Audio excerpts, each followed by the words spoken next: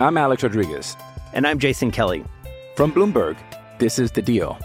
Each week, you'll hear us in conversation with business icons. This show will explore deal-making across sports, media, and entertainment. That is a harsh lesson in business. Sports is not as simple as bringing a bunch of big names together. I didn't want to do another stomp you out speech. It opened up so many more doors. The show is called The Deal. Listen to The Deal. Listen to The Deal on Spotify.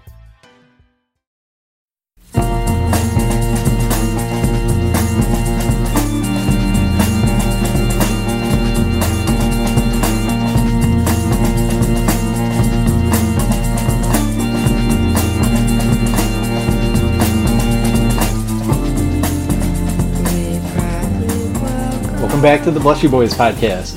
BlessYouBoys.com is your home for all things Detroit Tigers baseball on the SB Nation platform. Let's get the show underway.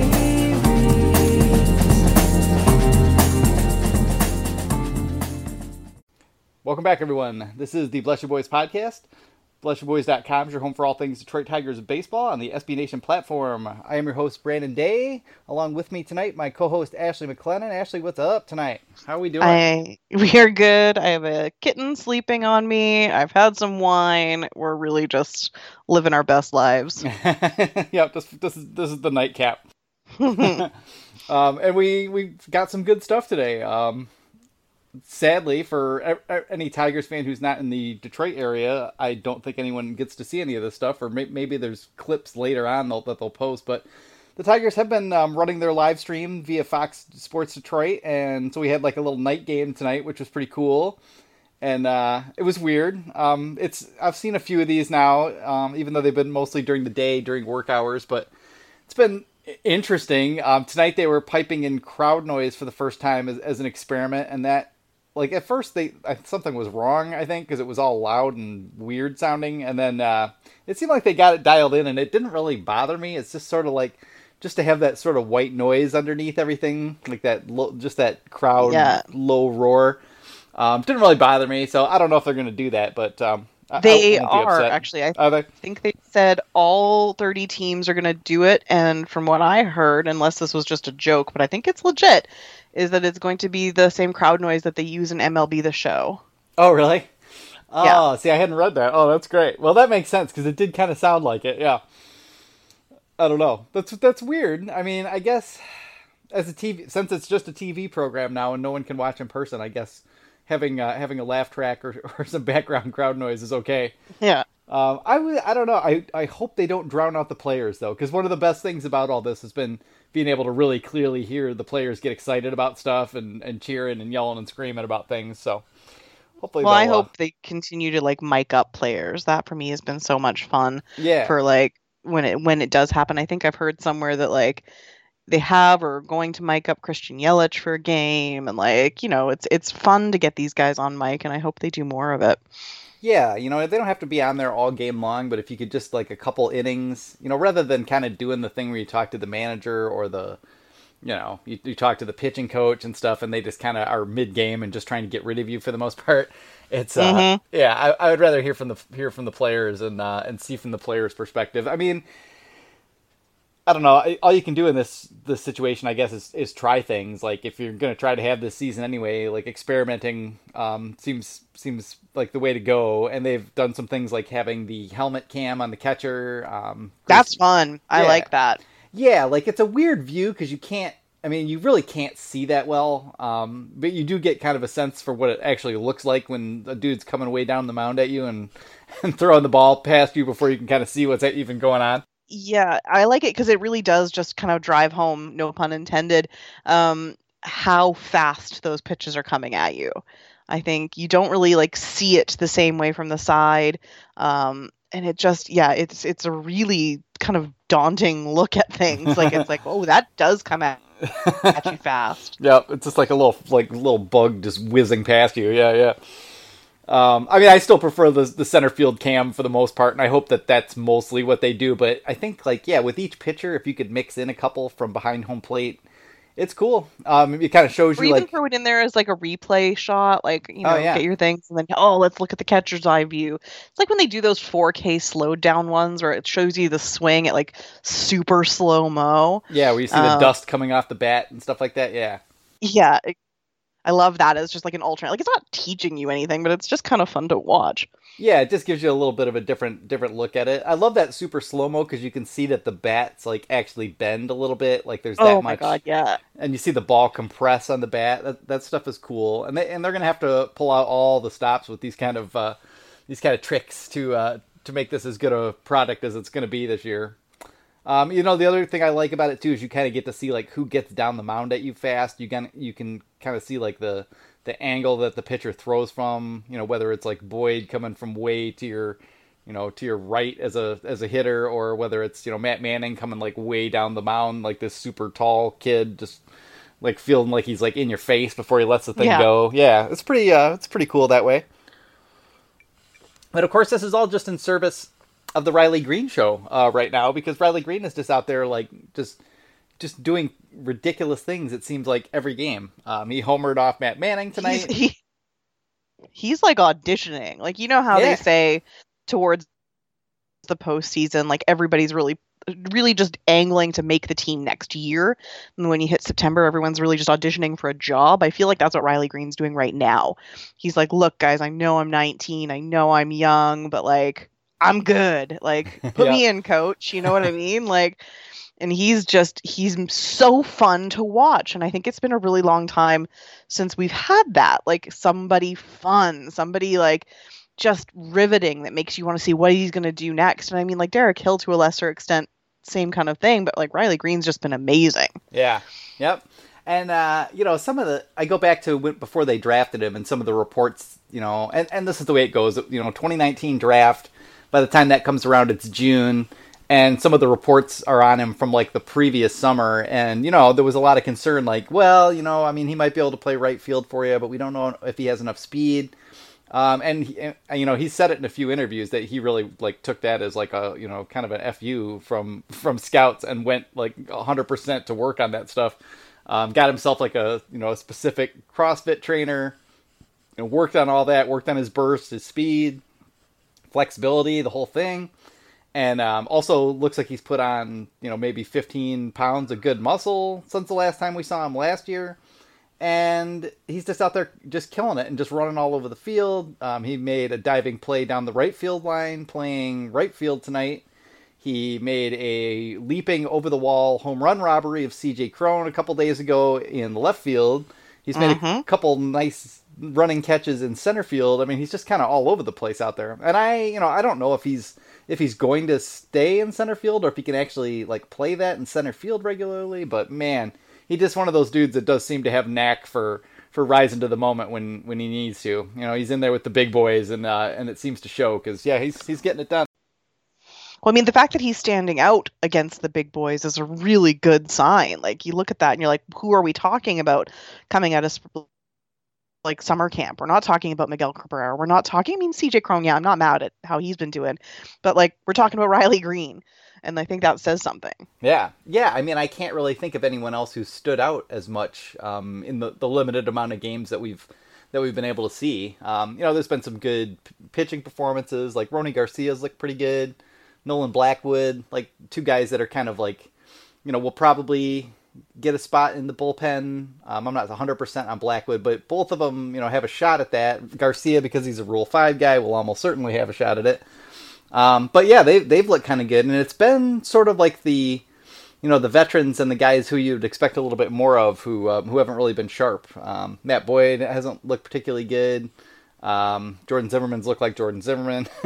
Ivan Nova Homer struggled a little bit, but I think that's to be expected. Yeah, I mean, he's just coming back. I think we'll see him kind of steady himself out. The problem is that there's not really a lot of time to steady out, and I think even Gardy said that he actually might consider using Fulmer in an opener kind of role. Yeah. Which I think you and I kind of talked about last time about how now is the time for them to really play around and do weird things with pitching and with everything.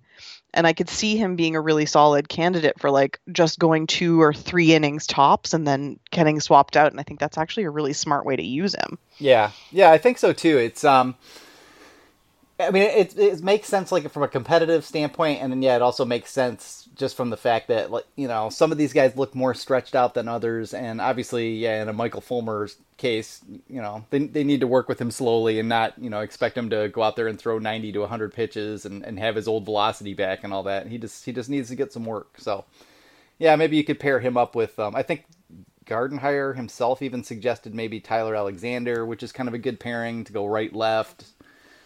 Something like that could work. Yeah, so who else has looked good? Spencer Turnbull's looked pretty good for the most part. Hasn't had great command, but the stuff looks really good. But probably Casey Mize has looked like the best pitcher in camp so far. Go figure. Which isn't terribly surprising. I would have guessed it would be Matt Boyd, but yeah, Casey looks pretty darn close to being ready. It's pretty hard to get a read, of course, too, when they're playing against each other. Like the first few games you had, the catchers calling balls and strikes, which must have been awkward. Yeah. So obviously we're not getting like the legit 100% look at what's going on, but yeah, overall, I mean, Casey's looked pretty good. It feels more and more like that they're going to, that they're going to bring him up sometime this year to pitch. So yeah, I think we can feel fairly confident in that. I think the calculation is that 1 day of service time in this season is worth like 2.8 total, so that the 60 games all comes out to a full season. So, if they just let Casey like work up to 90 pitches, he'll probably be there, early mid-August, and he also won't lose a year of service time. So it should all come together without them having to manipulate anything or get too crazy. So yeah. So hopefully we'll see that. And then, and there's been some pretty high-end prospect talent on display. We haven't really seen a whole lot from Spencer Torkelson. We've talked a lot about Riley Green, but Matt Manning's been out there. We've seen Derek Hill making a whole bunch of Derek Hill-type diving plays in the outfield, which he does. So, yeah, all that's been pretty encouraging. It's just so, we normally think of spring training as like an exhibition and like a hard time to really like get a read on how anybody's going to actually do in the season. And this feels even worse. Like some guys seem like they've been prepped for 3 months, and other guys look like they kind of lost a step and are trying to get it back. So. Well, it's tough too comparing it to spring training, because in spring training, yeah, it's everyone kind of just, stretching out and shaking off the cobwebs, but also at least you're seeing them up against other teams. Yeah. So you're actually seeing how they are faring against like active players on other rosters. And all we've really been able to see so far is how the Tigers are doing against the Tigers. And it's going well / terribly, depending on which perspective you look at it.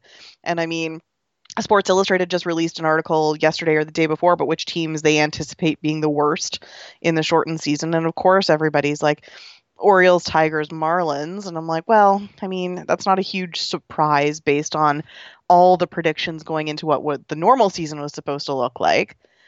But at the same time, I mean, I'm not saying the Tigers are going to like bust out the gate and suddenly make it to the postseason. They could. It's a weird season to begin with, so who even knows what'll happen. Yeah.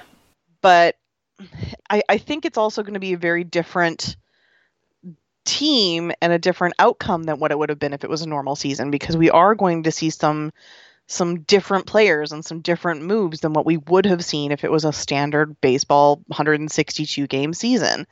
So I'm actually curious to see if the same kind of predictions that people had for the Tigers will stand.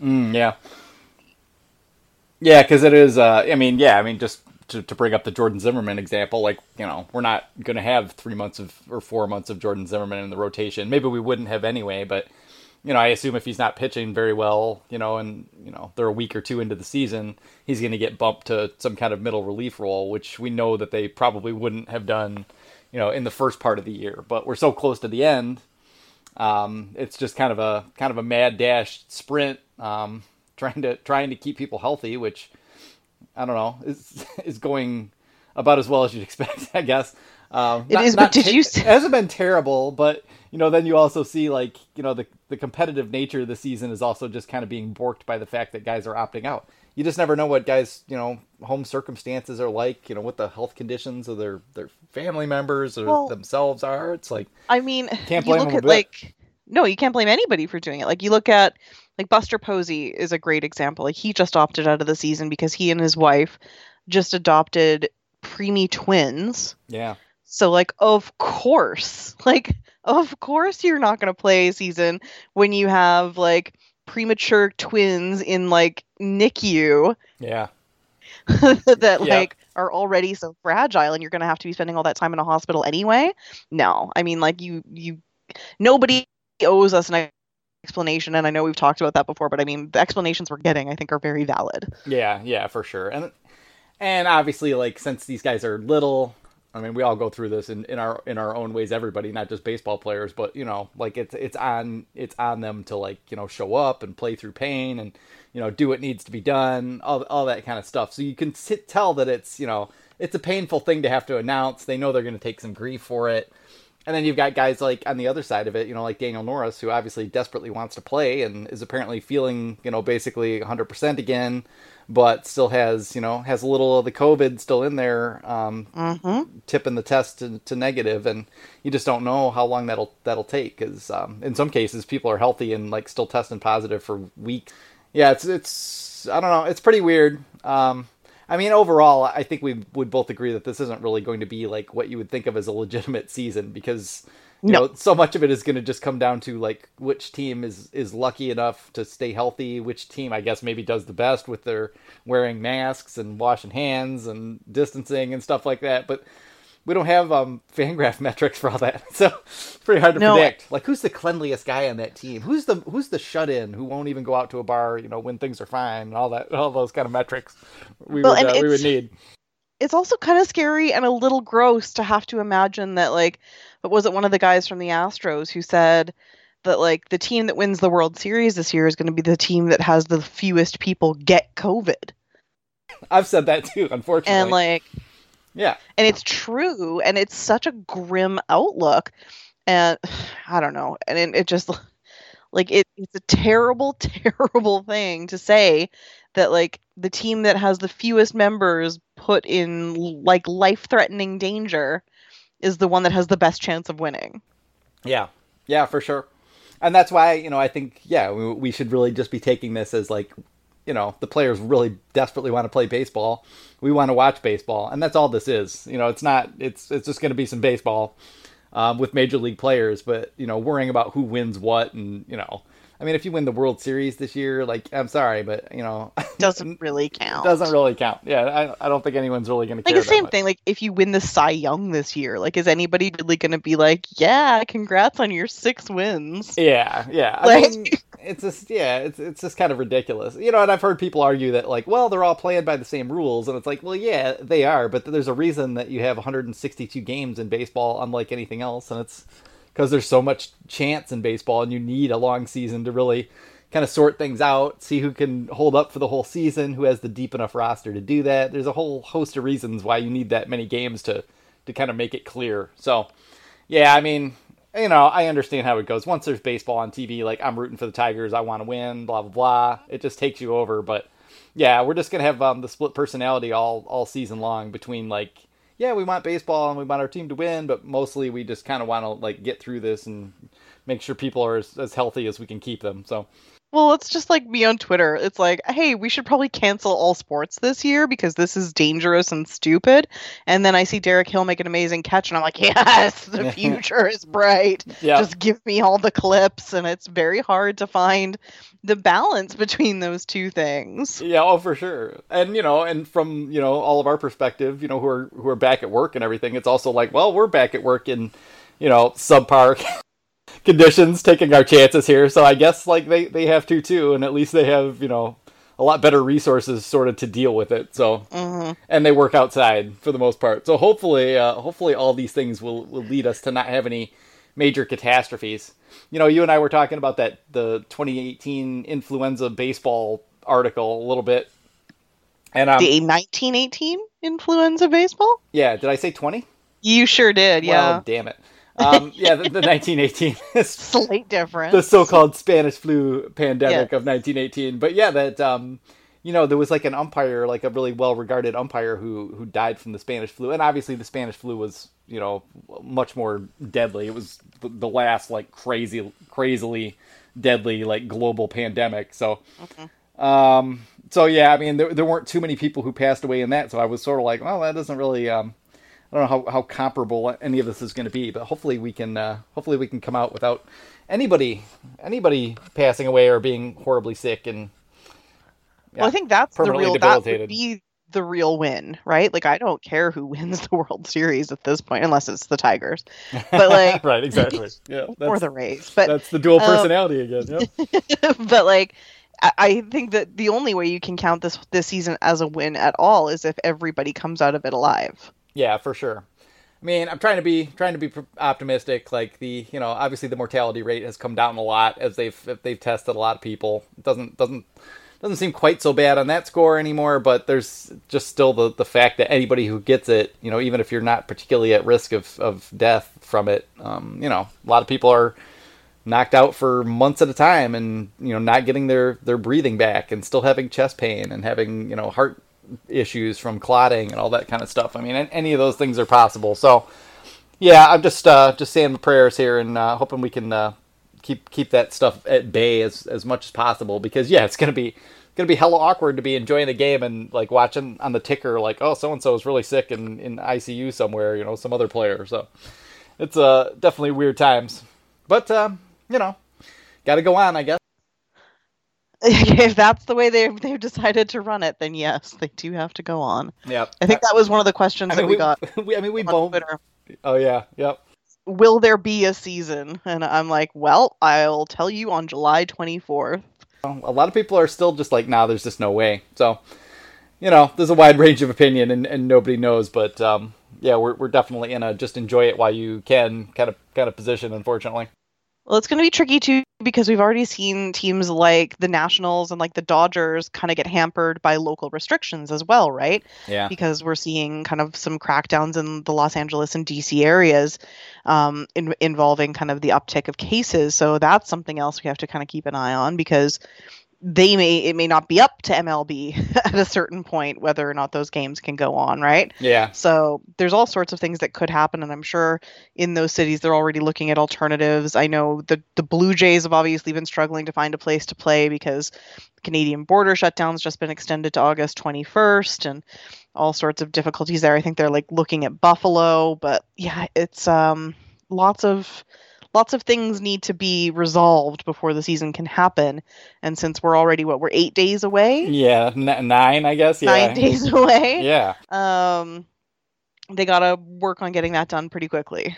Right.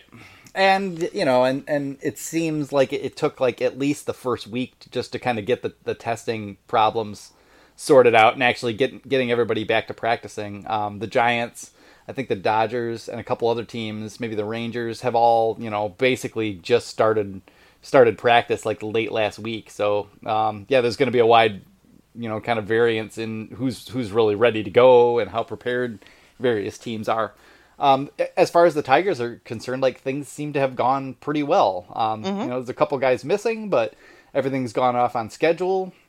So I don't know. I mean, there might be an advantage there that they're just have had things go reasonably well. Michigan, it's after being one of the major hotspots in April, is in far better shape now. So they're at a little bit less risk than teams trying to play in Southern California, Texas, Arizona, Florida. Mm-hmm. So I don't know what any of that portends, but man, this is all very weird. This is very weird. Yeah, I mean it's deeply unprecedented. Yeah. There's really no way to compare it to anything we've ever witnessed before. Yeah. Yep, exactly. Which just leads to, kind of an inability to make or when people do come with like the strong takes, I'm just kind of mocking them because it's just like nobody knows what's going to happen. Yeah, none of us know what'll happen until it happens at this point. Yeah. We do know one thing is going to happen, assuming we get there, and that's that it appears that, as one would hope, Mr. Matt Boyd is going to be our opening day starter. So Ron Gardenhire did not confirm this 100%, but he what is that?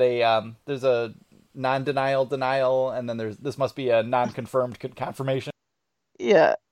A Gardenhire-ism. What did he say? He said he'll let us know when he can confirm, when he's allowed to tell us that Matt Boyd will be the opening day starter. Yeah, exactly. Yeah. Yeah. Which means I don't know if Cody Stavenhagen listens to our podcast or not. I know he's been on it. I owe him an apology. Because I 100% said to him on Twitter, I'm like, have you even met Ron Gardenhire? Of course, Jordan Zimmerman will be the opening day starter. Yep. Because, frankly, that has been how things have gone in the Gardenhire era. Yeah. It's all based on seniority and how long a player has been playing. And that's how he picks his opening day starter. The oldest school guy gets the start. Yeah. But and Matt Boyd deserves it, no question whatsoever. Absolutely. I mean, he's unquestionably, the staff ace, such as it is. Yeah. And one of the biggest leaders on the team, obviously. So, yeah, he's got to be the one in there. So we got that piece of news. And we also got a couple others because the Tigers released Zach Godley a couple days ago, who didn't look too bad in the one outing I saw him, but, just wasn't going to do much for you other than kind of be like a long relief type or something like that. So the Tigers cut him. And interestingly, like the Boston Red Sox snatched him right up, and a couple of our Boston cohort in the SB Nation channel were talking about the fact that he was probably their number 2 starter. So that tells you where the Boston Red Sox fan base is at right at the moment, which is delicious. Good yeah, I mean, I'm not going to complain about it. Mm. I know. You know what's funny is that sometimes they do look for some sympathy, and I'm just like, you have got to be kidding me. Yeah, there's no sympathy for y'all. Sorry. Yep. Get your fans right out there, chasing Mookie Betts out of there because he doesn't want to deal with all the screaming idiots in the outfield. Who can blame him? And let's see. So we got 2 more pieces of news then because there's spaces opening up here, and so Alex Lang and Zach Hess, 2 of the Tigers' best relief prospects, have been added to the player pool. So they probably, I would assume, will be taxi squatting it most of the year. Unless one of them shows something. The way Nolan Blackwood has this year, another guy who, based on how far he'd progressed through the minor leagues, you wouldn't have really thought he would be there, but he's throwing strikes, and the stuff is pretty funky, and Ron Gardenhire loves to have him, like some kind of a, Steve Cishak type kind of side armor, someone with the funky angle. So he may win the funky angle job. Funky angle job. I love that. They gotta have that guy. There's always got to be that guy. So, yeah. So that'll be kind of cool. I'm pretty interested in Zach Hess in particular. So I'm just kind of curious to see how he shapes up against the guys he'll be facing. But it's been weird, like watching the prospects like interacting with the major league players, and because the major leaguers aren't going 100%, it can fool you. Like we're watching Derek Hill like getting hits and like diving all over the place in center field, running the ball down like a madman, and you start to look at it and you're like, man, I don't know, Derek Hill might be the best player on the field, other than Riley Green. Yeah, well, when you're looking at it, and Derek Hill and Riley Green are your most exciting players, it doesn't really say a lot for the existing core of players. And then the other thing I had to think about the other day was how many pickups the Tigers made in the offseason that I would 100% forgotten about. Like, because nothing was happening, I'm like, oh yeah, CJ Crone. Oh yeah, Jonathan Scope. Yeah. Oh, and actually they've been swinging it well. Yeah, exactly. Oh yeah, we have all these players on our team. I'm like, oh, that's right. Who are these guys? Jordy Mercer. Yeah, he's back. Yep. He's looking like he's angling to be the utility infielder, I would expect. Yeah, I'm not mad at it. No, it's fine. I mean, I know they love the dude, and I don't know if they really had somebody else I wanted to see play. I'd be more up in arms about it, but it seems like Jeimer Candelario is going to get, probably most of the time at third base. I haven't really seen Dawel Lugo do much of anything. But again, I hate to say that because we're only getting these weird bursts and little looks at what's going on there. So it's hard to know what the Tigers think, and it's hard to know, watching from their perspective, like what kind of pitching each guy is facing, because we're not seeing most of these at bats, and we're not seeing like who's who's throwing like they're ready for the season to start, and who still looks like they need 3 weeks to get it going. There's a lot of details there that are just kind of hard to parse. So yeah, it has been good to talk to Mr. Stavenhagen a little bit. We had those 2 podcasts up on the site that you can check out. That's 2 lengthy interviews with Cody. So yeah, it helps to have the view from down there as to what's going on. And yeah, I mean, you look at the offense, and C.J. Cron and Jonathan Scope are both looking like they're swinging the bat pretty well, and that adds some real power and depth to the lineup. Miguel Cabrera came into summer camp looking at least as good as he did in the spring, which is encouraging. So, there's a little bit of offense there. Nico's looked pretty good at the plate. Has looked a little sloppy defensively. I saw some things today, like where, someone didn't tag up on a fly ball to center. I think it was Kristen Stewart at third, like took a few steps down the line, and then the ball was caught and had to run back. So Tiger baseball, that particular brand of not necessarily the smartest, most heads-up play going on out there, that's been familiar at least. So that's vaguely sloppy shenanigans. Yep, exactly. So yeah, it's looking like a Tigers baseball team. It's just really hard to get a read. Like, is this rotation going to be kind of okay? Last year they were actually pretty much middle of the pack, and you would think, an extra year for Spencer Turnbull, and then bringing in Nova as a little better. Having depth. Fulmer back. Yep, having Fulmer back out there. Having Casey Mize, hopefully available, a couple weeks into the season. Yeah, there's a chance that the pitching staff could actually be fairly good, and that would be nice to see, and it would kind of set them up for how they want to approach the offseason. I think, like, what I would hope more than anything is that it would look like, okay, they're pitching well, a couple of the young guys are hitting well, and it encourages Chris Ilitch in an offseason which there is going to be, like, 0 free agent dollars spent to just, start working his way in there. Like, you don't have to, like, go ham and sign, like, the biggest player out there, but keep hunting for those bargains and locking them up for a couple years, rather than just kind of... Yeah, the mercenary third baseman, do something. Yeah. Oh, we got Torkelson now, right? Well, I mean, I'm pretty sure Spencer's not quite major league ready. Yep. If you could find a stopgap for 2 to 3 years, I think that would give us enough time. Yep. Should have got Travis Shaw last offseason, Tigers. But even like a guy like C.J. Cron, I know I'm going to go back and play the old favorites here, but yeah, C.J. Cron, like I would love to have C.J. Cron on for another year or two. Yeah, that would be fine. We don't really have a second baseman. Isaac Paredes, I don't believe has been able to get out of Mexico. They're announcing things, like the positive COVID test guys right now are just getting put on the 10-day injured list, and we don't really know why necessarily. You tend to assume that if no injury is announced, that it is probably positive COVID test, but then... You don't like to make that assumption, though. I think we should keep that in mind, is that while it may be the obvious thing, I get really annoyed at reports that just say, well, it hasn't been said this, but I'm pretty sure it is, because it's just a dangerous thing to speculate about. Yeah.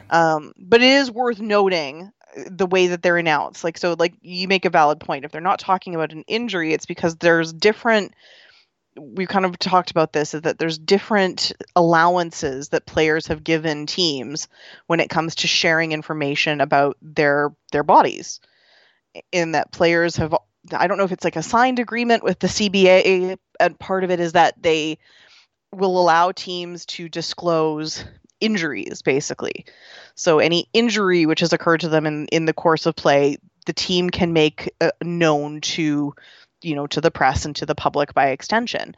But COVID, because it's a disease, and if you pay attention to it during the season, you'll actually notice it for other things too, is that they're a bit more cagey about stuff like if somebody has a flu or if somebody has something that isn't injury related that's keeping them from playing. They're not typically outright saying, oh, well, he's got, food poisoning, or he's got this thing. It's like for non-disclosed reason, or for non-disclosed health reason. And I think we're seeing more of that now with COVID, and that these guys are being placed on the list. And I think most of us can make an assumption as to why they're there, but they can't actually outright say it without the player's permission. Yeah, and it very well could be some of those other things too. I mean, Like a good example was Leonis Martin having that bacterial infection that almost killed him, and they couldn't really say what was going on early in that.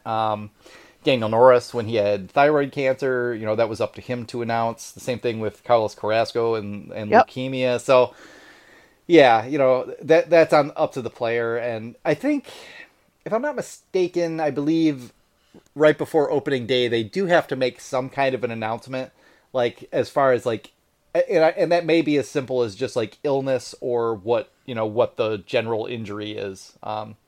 So at some point there will there'll have to be a declaration, but it seems like for the most part, like players have been fairly open about it. But yeah, it's just hard to know if all we're getting basically is like the raw results as to how many positive tests or whatever there are. So well, and the other thing too is that Daniel Norris wanted everyone to know because he's been injured so many damn times. He wanted to make sure people knew he wasn't injured. He was just. Well, I think the other thing too is I think a lot of them just feel like they have to because of the level of speculation. Like, yeah, there's a lot of pressure. If you're not there, you're not showing up at games. Like, people are just going to start making those assumptions on your behalf. So either you're going to come out and say, yeah, this is the situation that I'm in, or people are just going to start doing it for you. Yep, exactly. Yep. So yeah, it just kind of puts them, as everyone's been, and the players have certainly been in most of this year in kind of a weird position that way. But yeah, so such are the times. I'm Alex Rodriguez. And I'm Jason Kelly. From Bloomberg, this is The Deal. Each week, you'll hear us in conversation with business icons. This show will explore deal-making across sports, media, and entertainment. That is a harsh lesson in business. Sports is not as simple as bringing a bunch of big names together. I didn't want to do another stomp you out speech. It opened up so many more doors. The show is called The Deal. Listen to The Deal. Listen to The Deal on Spotify. Let me just look something up real quick here because I had a question. Unacceptable. Yeah, unacceptable. They have been, I don't know, just to touch on Spencer Torkelson briefly, like they have been playing him at third quite a bit, and he's obviously working with Alan Trammell a lot. Yeah. Do you care? Now that he knows who he is. Yeah, exactly. Yeah, I know. Do you care that they're doing that with him? Does it bother you at all? Why would it bother me? Yeah, exactly. I mean, they announced him as a third baseman, right? Like, it may not have been kind of what people expected from him, but, a lot of guys, especially when they're that young, are really adaptable to different positions. And why the heck not, now that you've got him and you've got the opportunity to have him playing the same year you've drafted him, why not give him some reps at third and see how he does and see if that really is where you want to build him long term? Yeah. And just work at it. Like it can't hurt him. It could make him a better third baseman to play third, in truth. So yeah, I don't have any problem with that either. Although like the early returns, I've still been like, yeah, I don't think so. I don't see it happening. But he is only 20 too, and that's I guess that's another thing we could point out, that he and Gage Workman, both who were the two Tigers draft picks out of Arizona State, both of them are 20, and for college juniors, that's pretty young, and that gives them both, theoretically a little bit more projection than maybe your average college draft pick. So. Trying to rework their body and test them out on those things and just kind of see what they're capable of and whether it's realistic to play, Torkelson somewhere else other than first is perfectly fine. I'm not bothered. Hasn't looked great at the plate, but you can kind of see just like that the plate discipline and the awareness and the eye are all there. He just hasn't run into anything yet. I'm sure as soon as he does, it will be all over Twitter, and everyone's going to be frothing at the mouth because Riley Green is just getting love like crazy on Twitter all over the place all day. So, yeah, which has been fun. I mean, I'm in the same fan club. Yeah. I mean, the other one I've been excited to see is some Jake Rogers making some adjustments at the plate. He's been looking pretty solid. Yeah. So, not mad at any of that. Yeah, for sure. Yeah, it's we're not going to get a good feel for it, but one of the things that interested me most this year was just the fact that they changed the player development, squad so much. And then we also saw, a lot of players like working with outside coaches, and Jake Rogers was certainly maybe the biggest example of going to work with Doug Lotto, who's a really highly regarded individual or personal swing coach. And he's come back, with a lot flatter swing. He cut the leg kick down. He's got his hands down a little bit lower. we kind of saw Jacoby Jones do some of those things last year, and while he was banged up, as per usual, a lot of the season, when he was healthy, Jacoby Jones kind of looked like, oh, wait a minute, we might have the breakout coming. So he'll be another one to watch this year on that score. But yeah, Jake Rogers has been striping the ball on the line into right center field quite a bit. It seems like he's trying to go that way a little bit more. He's hit a home run or two in inter-squad action as well. So his progression should be interesting to see this year. I'm just not sure whether or not he's going to get the starting job, because it does feel like, well, not the starting job, but the backup job, because it feels like they really want to try Eric Haas, and we'll probably take Grayson Greiner north at some point as well, too, and maybe Rogers will... Well, don't forget they've got Romine. Well, yeah, he'll be the starter, sure. Yep. Well, that's what I was saying. He was the starter. I'm just, who's getting the backup jobs, Yeah. Yeah. And watching Romine behind the plate has been pretty cool, too, because you can see the framing and the balance and the blocking ability back there. I mean, I've always thought he was a pretty good catcher watching him with the Yankees, but seeing him out there catching some of the prospects and talking with them and stealing some strikes for him and stuff like that, it's been pretty encouraging just to see that the overall that group should have pretty good leadership from a guy who's played in a lot of big games and in an organization that is pretty strict and really does things their way and has a whole process for how their catchers approach the game. He should be bringing some of that in. Yeah, I was talking to Patrick O'Kennedy briefly last night, and we were just talking about the difference is like Joe Vavra going to make a big difference as the hitting coach, and I think like the most interesting point is that it's not just Joe Vavra anymore. Like, they've still got Lloyd McClendon as the bench coach. Like if a certain guy liked working with Lloyd or they had some rapport, he's still there. They brought in Kenny Graham, so he's now the director of player development, but he was also the minor league hitting coordinator for the Milwaukee Brewers for years, and he's down at Comerica Park working with people as well. So they've just got like a little bit more variety. It's a little bit more of a crowdsourced coaching approach, which is something I've wanted to see ever since Avila took over, was to start bringing in people from other successful organizations and kind of put all that different knowledge together and kind of have a whole bunch of different looks from coaches for players to turn to. So I am curious to see how that plays out long term, but in 60 games again, it's going to be hard to tell. We're going to be doing the thing where we short sample size things and I mean, if a player is like red hot in mid-August, it's like, oh my God, they might win the batting title, and it's like, we've also only played like 19 games, but yeah, yeah, they might. Yeah, it's like maybe let's calm down, but also they might, but it doesn't really matter. Yeah, it's not the usual batting title, so yeah, y'all are gonna have to settle down a little bit.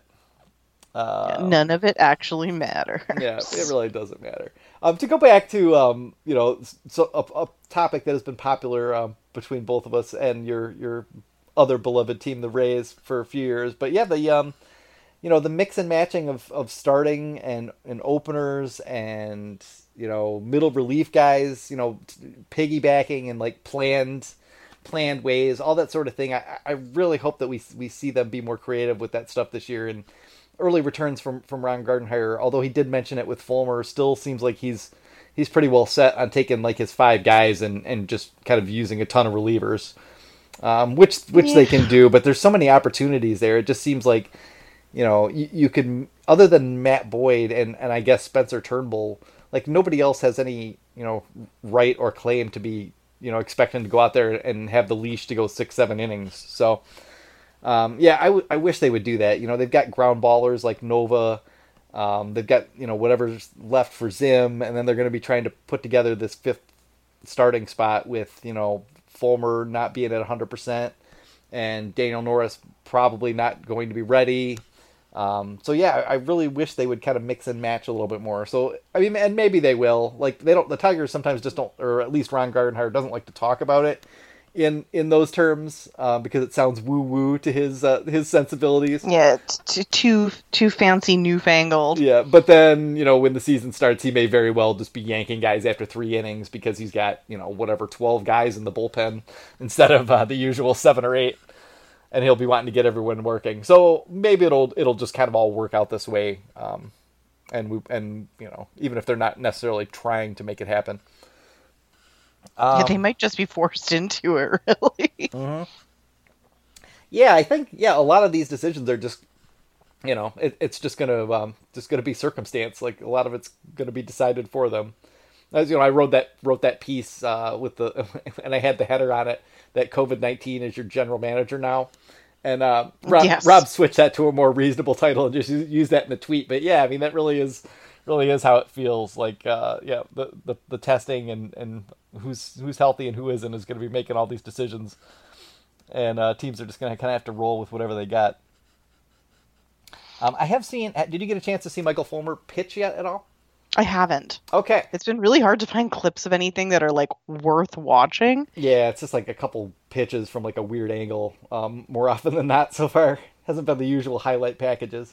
Yeah, it's been kind of hard to watch. So really, I've just been hearing and seeing the tweet updates from people that are actually there at the games from a very far distance. Yeah, for sure. I mean, he's definitely changed his delivery, and I guess the first thing is that you notice how much leaner he is. Like he really does look like he's lost quite a bit. He does look fit. Like I've seen him since he got back, and he looks like he's slimmed down a lot. He looks really muscular. He looks really good. Yeah. I mean, you can.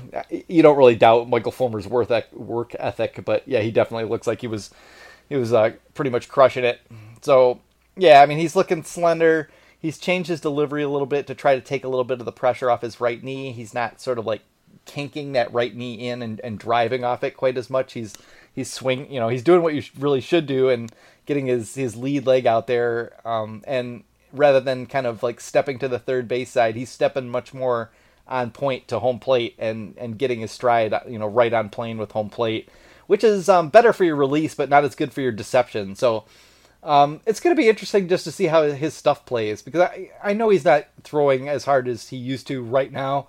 There's a pretty good chance, based on what we see from Tommy John surgeries, that he will be throwing 95, 96 once he's kind of stretched out and built back up a little bit.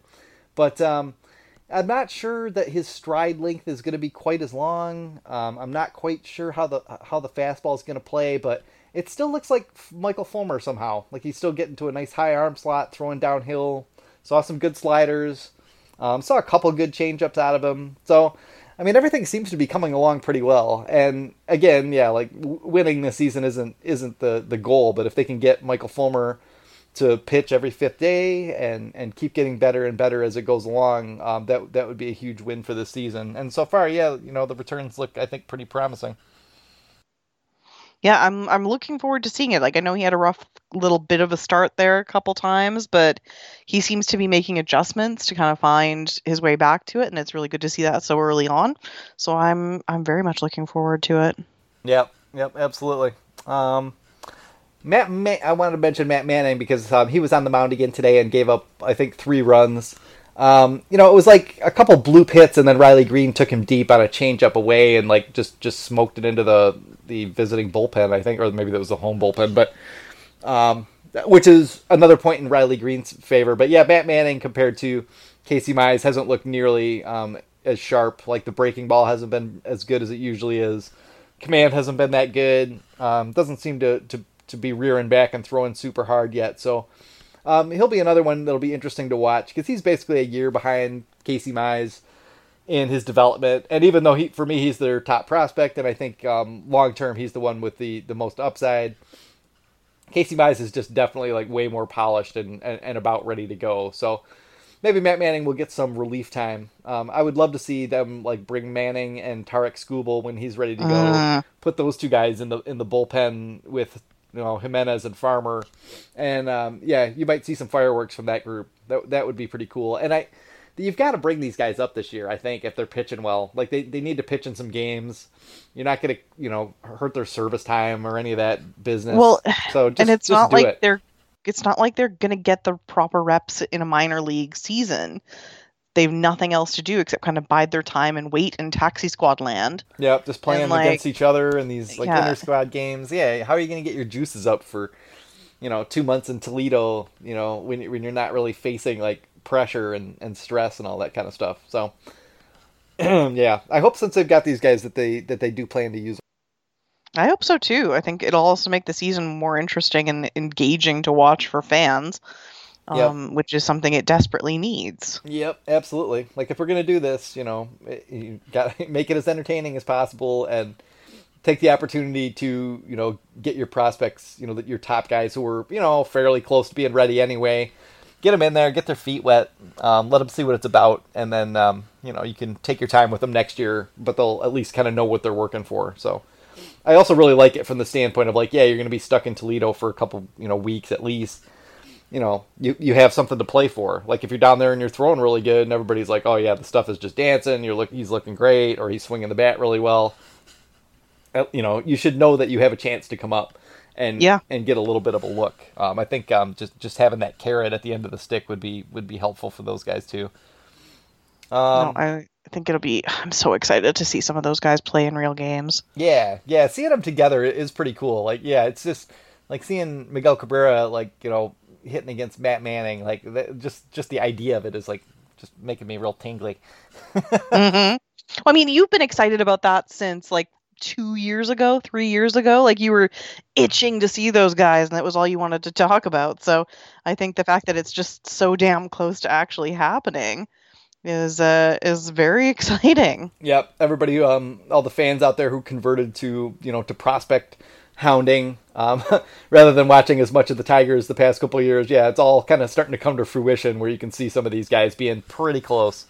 So yeah, that part of it's exciting. Long way to go to build a winner here, but at least it feels like phase 1 is kind of complete, to where they're one of the top couple farm systems now, and they just need to make a whole bunch of great trades, make a whole bunch of great free agent signings, and then get lucky a little bit, and bam, we should have this thing locked down by 2024. Book it. You say that I think I'm not mad at that. 2024. While very far away, it is. Would still be okay, and it would be 40 years exactly from the 1984 win. Yep. Did I do that math right? Yes. You did. Yep. No, you got it. No, not a very good math brain person. Well, in 2014, we were all like, 30 exactly. years, Yeah. I think there's kind of something poetic about that. Yeah, just don't take till 2024 to be competitive. God, next year they should be trying to be a 500 team who's building something, and you can't just keep being bad forever. We should pick nice and high next year. The draft was good. The Tigers drafting overall seems like it's gotten better.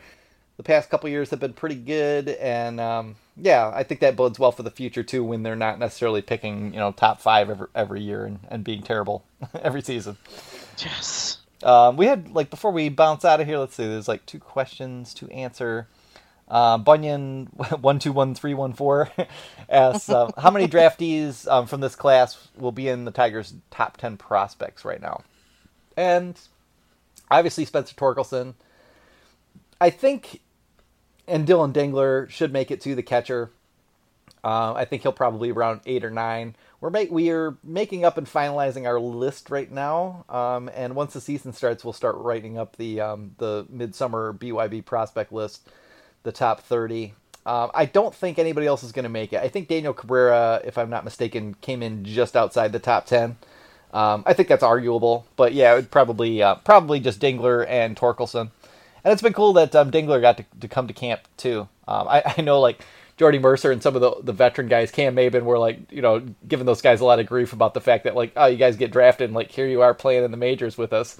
You didn't have to work for it. There's no bus rides, across tiny town to town trips in Iowa and all that kind of crap. No, you're just right here. Okay.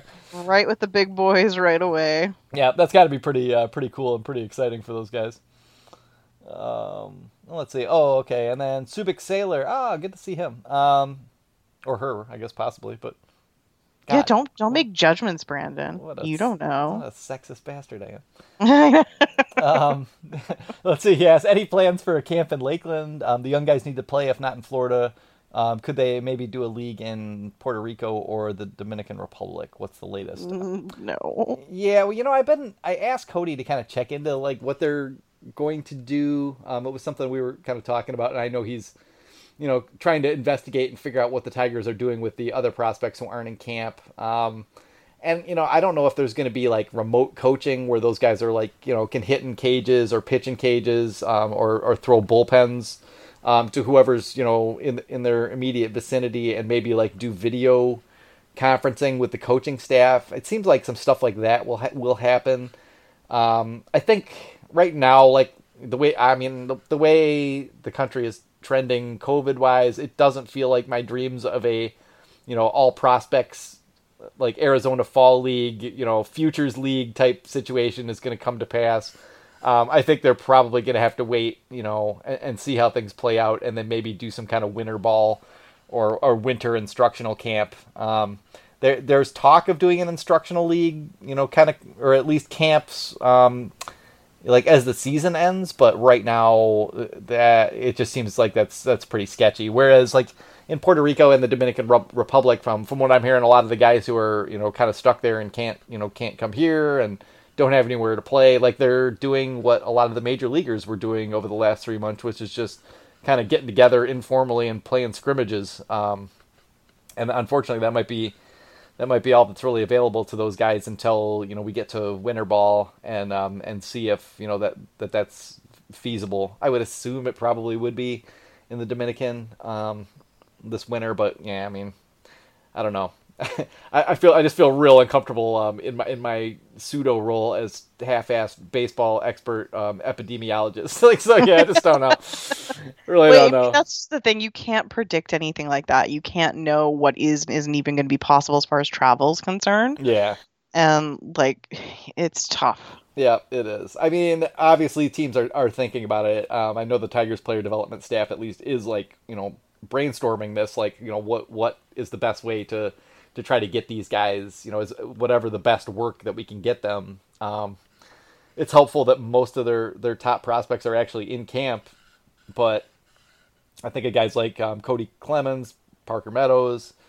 Who else am I thinking of? Bryant Packard, Cooper Johnson. Like, they're, some of those guys, I hope that they're putting together like really comprehensive like workout plans and conditioning plans for those guys to at least try to take advantage of the time off to like get in, prime shape. Like, you got to try to do that. And then, yeah, otherwise, I mean, I think it's just going to be a lot of like video coaching until they figure out a way to actually have official games.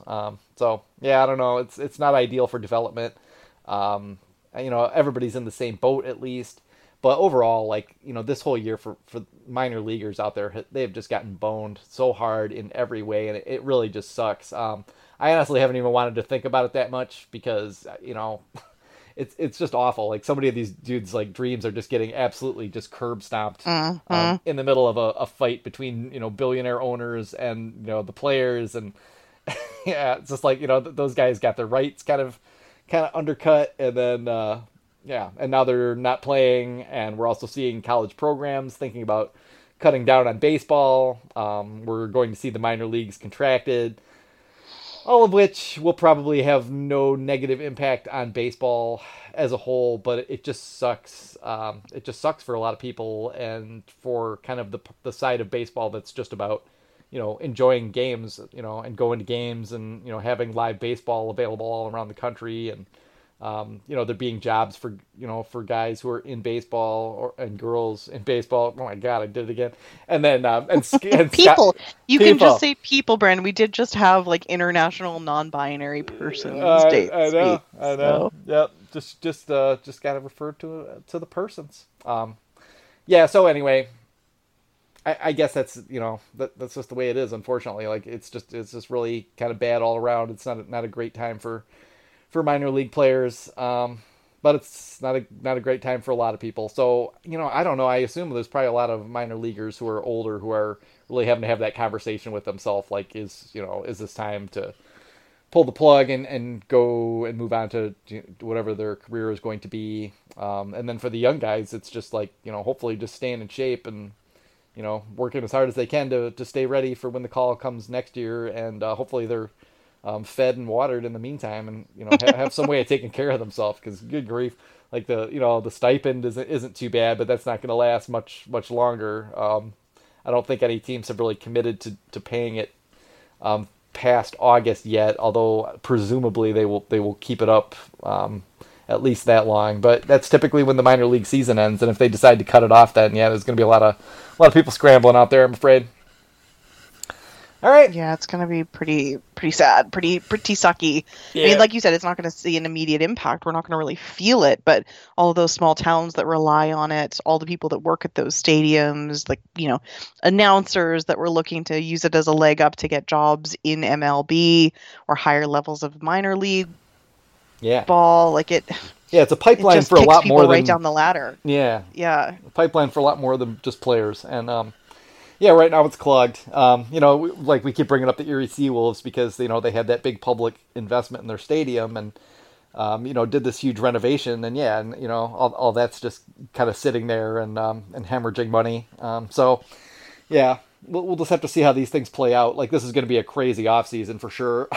Like, in the decisions that have to come as far as free agency, that minor leagues and all that, and then prepping for the next CBA, it's going to get ugly. So hopefully just for the next 2 months, we'll have a nice window of baseball with no tragedy and or at least like just the usual tragedies. I don't know, and just be able to enjoy some ball as we try to all get through this thing. So I think that'll about wrap it up for tonight. Yeah, man. All right, Ashley's got little Nutmeg with her, so scratch Nutmeg on the head and tell him he's a good kitty. All right, he has left me. He has gone to the cat tower and is no longer sitting and purring on me. What a jerk! Yeah, he abandoned the podcast mid-podcast. He did. What a bastard! Yeah, I was talking too close to his face, and he definitely was like, "No, I'm going to go sleep elsewhere." But I can see him, and I will pet him afterwards for everyone. Everyone who's disappointed in me for not giving him a Tigers-themed name for an orange cat. I'm aware I failed everyone. Yeah, you could have called him Torkelson or something. Man. Yeah, little Spencer. Yep. He does have a little bit of a Spencer look, but Nutmeg is pretty good name. Yeah. The second I saw him, I'm just like, Nutmeg. He looks nutmegish. Yeah, he gets called Nugget about 10,000 times more commonly than he gets called Nutmeg, but it is what it is. That's kind of how it's been with almost all my cats, is that they have their name, and then there's the 10,000 things I actually refer to them as in baby talk. It's absolute running joke with pet parents is their given name and the name you actually call them are very different things. Yep. Like, I have a dog named Ruby, but I 100% call her Rhubarb all the time. Oh yeah. Yeah, Rhubarb, Rubes, Ruby Roo. Rubius Hagrid, Rubik's Cube, Ruby Tuesday. You betcha, just the gamut. Yep, that's how it goes. Alrighty, folks, we will, let's see, we'll probably wait until, right before this thing starts and then try to do, a opening day pod, so, you can look for that, and, for everybody kind of worrying that there isn't the usual ton of content on the site. Brace yourself. Yeah, hang in there. We're getting it together. Don't worry. We'll be back strong shortly, and we'll get back back at you guys all again next week. Ashley, have a good night. You too, man. We'll see you soon. All right, talk to you later. Bye. Bye.